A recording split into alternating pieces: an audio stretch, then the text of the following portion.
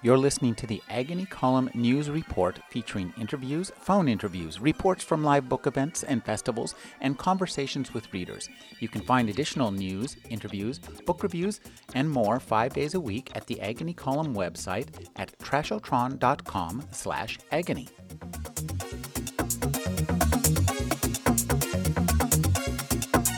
Without further ado, I'd like to introduce our moderator, Terry Bisson. Terry. Yay. Cool. I'm not going to take up a lot of time because we have some very interesting authors tonight. And as you know, we read, we take a little break, and then we kind of schmooze with our authors. So we want to have a whole evening of that. I want to thank you all for coming. Again, this is our last of the year. I want to remind everybody to turn your cell phones on in case something really cool comes along. And we actually have tonight she was talking about Toy Story 3. I think we have one of the authors of Toy Story 3. Is it 3 or 2? You wouldn't know it from the credits or IMDb. Yeah, I wrote the second draft of Toy Story 2. It was 2. Okay. I'll probably get sued We by couldn't Disney get for the even Toy saying Story 3 guy here, so this guy came instead. You probably have to have a bus. Okay. Anyway, just briefly, I'd like to say that here's a guy who made our theme tonight is a mystery, and we'll see if people can discover what it is. But this guy made a huge splash with a very unique twist on the standard SF trope of the post-Holocaust novel. The everything changes, and then people manage to survive. This is well-worked territory, but it got worked in a unique way by the author, our first reader tonight. And let's leave it at that and just introduce Stephen Boyett. There's no way to do this quietly, so just bear with me. Thanks, everybody, for coming out on a Saturday night, and thanks, Rena and Terry, for holding this event, which is easily going to be the best venue I'm ever going to read in. Even if there's a bigger one, I doubt there's going to be a better one. This is a wonderful facility, so thank you all so much. This is an awful lot of fun. I'm going to read two short pieces.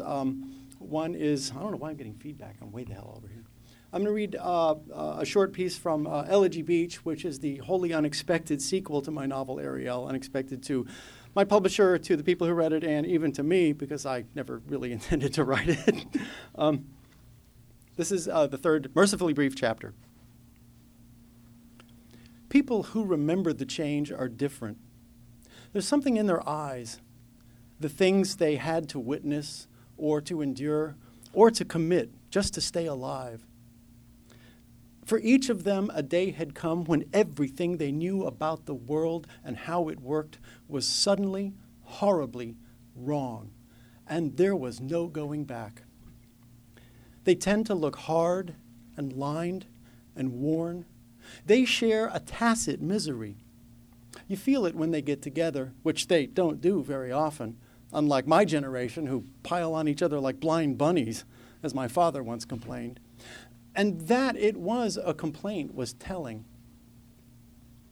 Recoverable tragedies can knit communities tighter. I've seen it happen after earthquakes, storm floods, fires. But the change was irrevocable as far as they knew, and its first citizens had wandered its still and depopulate realm like wraiths. But however they handled the memory of that lost world, mourning it, forsaking it, grieving, and then coping, the awful meridian of that transmuting day and its ensuing chaos still abided in their eyes. Apparently my father had it pretty rough when the change occurred. He didn't talk about it much. He didn't talk about anything much. But I pieced some things together over the years. He'd lived on the East Coast. He'd been younger than I am when it happened. He'd lost his mother, his brother, his friends, not uncommon for those days. He had wandered. He was attacked, beaten, robbed. He had fought to stay alive and even killed.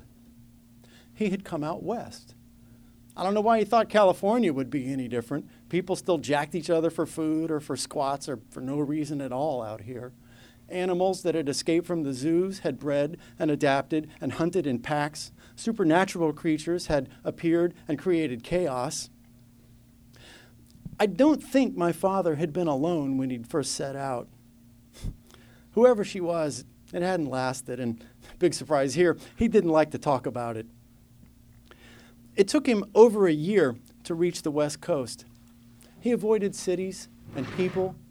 How he managed to meet my mother is anybody's guess, but meet they did, and I was a result.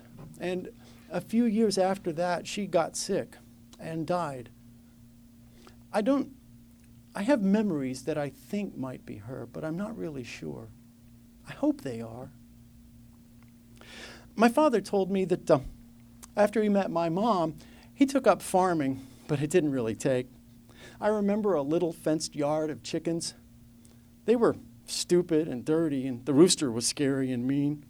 One of my earliest clear memories was of looking up at a cow towering down over me while my father squatted beside it, milking, or trying to milk it.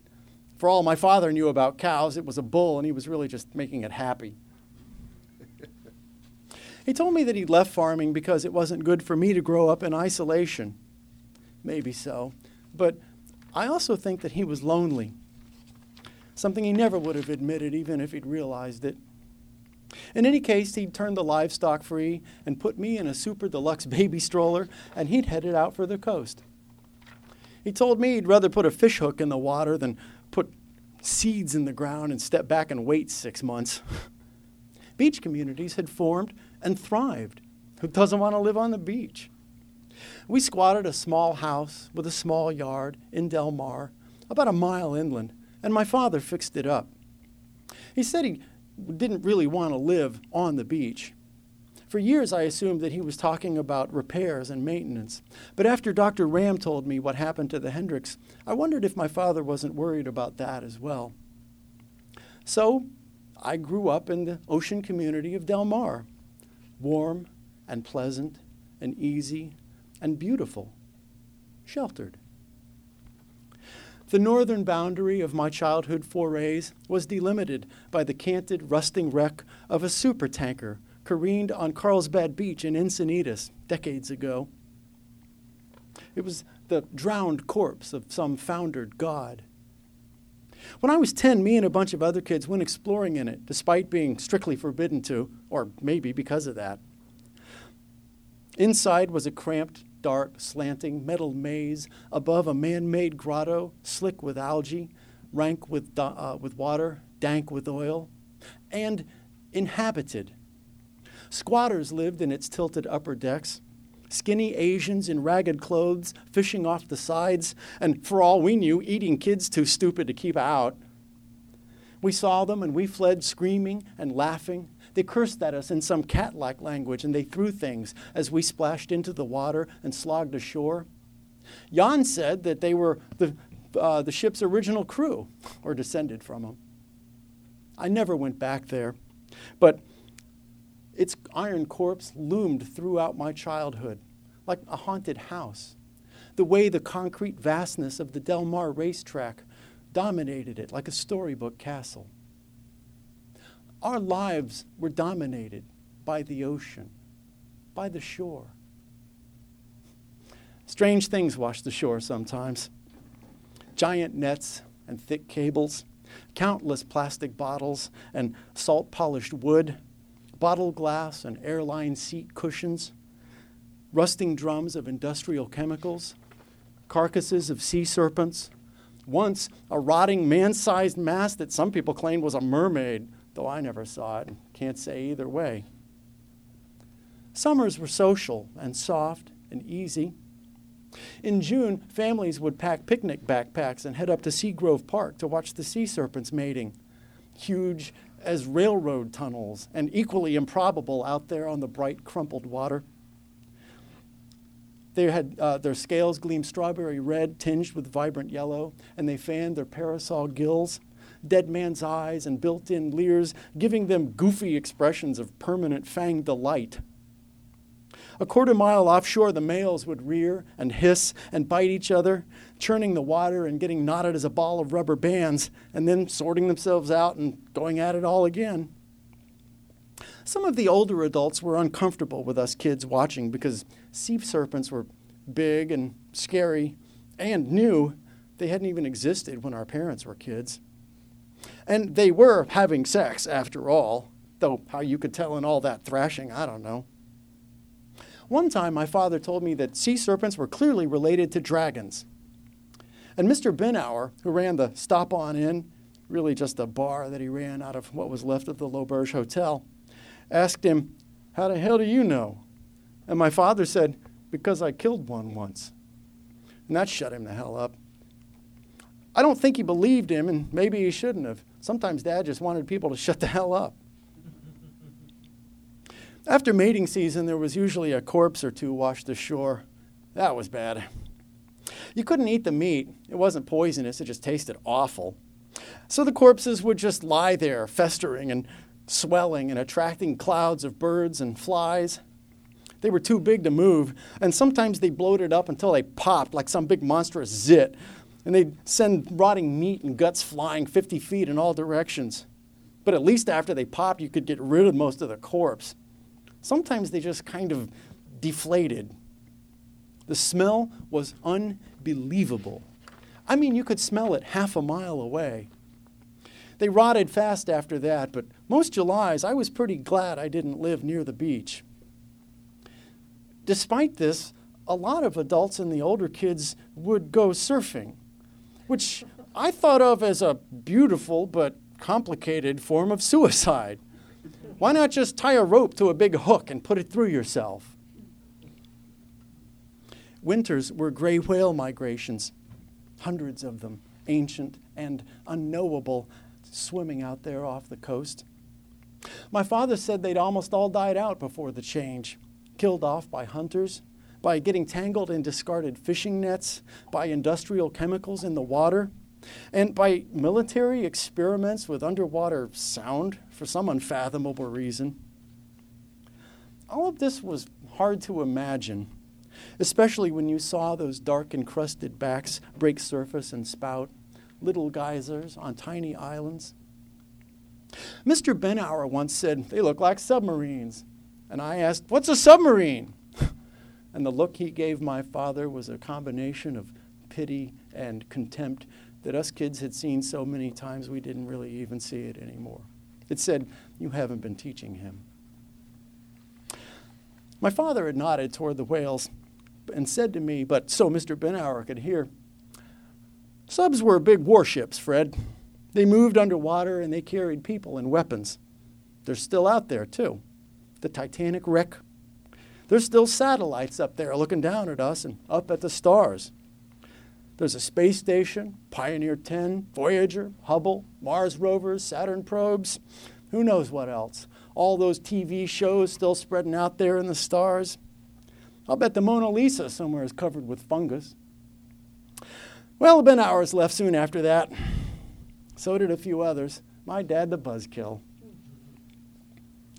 One December, when I was 7 years old, we were up at Seagrove with some other families, wrapped against the cold, and eating smushed chunks of Mrs. Halabajian's flatbread, smeared with Mr. Fayel's honey. We were leaning into erratic gusts of chilly offshore breeze. Dad wore his sword, of course. Older people found it hard to leave the house unarmed. Someone had got hold of a baby salamander. And us kids were chasing it around, and we shrieked when it shocked our hands, trying to burn us with a force that it would not possess until it reached adulthood. The salamander was hard to hold on to, slippery and elusive and not quite really there, it seemed. And it moved in small, quick, random hops that sent us bounding after it and often crashing into each other. The adults watched us in much the same way they looked at the sea serpents or the whales, like we were aliens. Well, we were. We had grown up on a different world. I'd been catching my breath between rounds while the salamander regenerated, changing colors in the grass. Out on the dark ocean, a whale surged up between its fellow travelers and slapped down hard on the water. The splash was enormous. The whale sank slowly until its tail flukes upended. "Dad, look!" I yelled. "It's doing a headstand." "So I see." I tried to do a headstand and kick my feet like tail flukes, and I fell over. Whales are cool! Whales are way cool. They did me a big favor once. "They help you kill that dragon?" Mr. Binauer asked, and a couple of the grown-ups turned away so my father couldn't see him trying not to laugh. "Dragon was already dead," my father said. I sat up in the grass and looked at him, certain he was pulling my leg. He liked to deadpan ridiculous statements, and he was very good at it. But whatever I was going to ask or say was lost in my startlement. Mr. Binauer looked away in sudden, awkward embarrassment, and my father's eyes were bright with held-back tears. And then the salamander regenerated and turned yellow-white again, and Casey Yu got hold of it and yelped when it shocked him. He wrung his hand, and the salamander squirmed loose and jumped my way, and we were off again. I got too close to the cliff edge, and my father yelled at me. And I forgot about whales and bounding after baby salamanders and favors for a decade, until I wrote this down just now.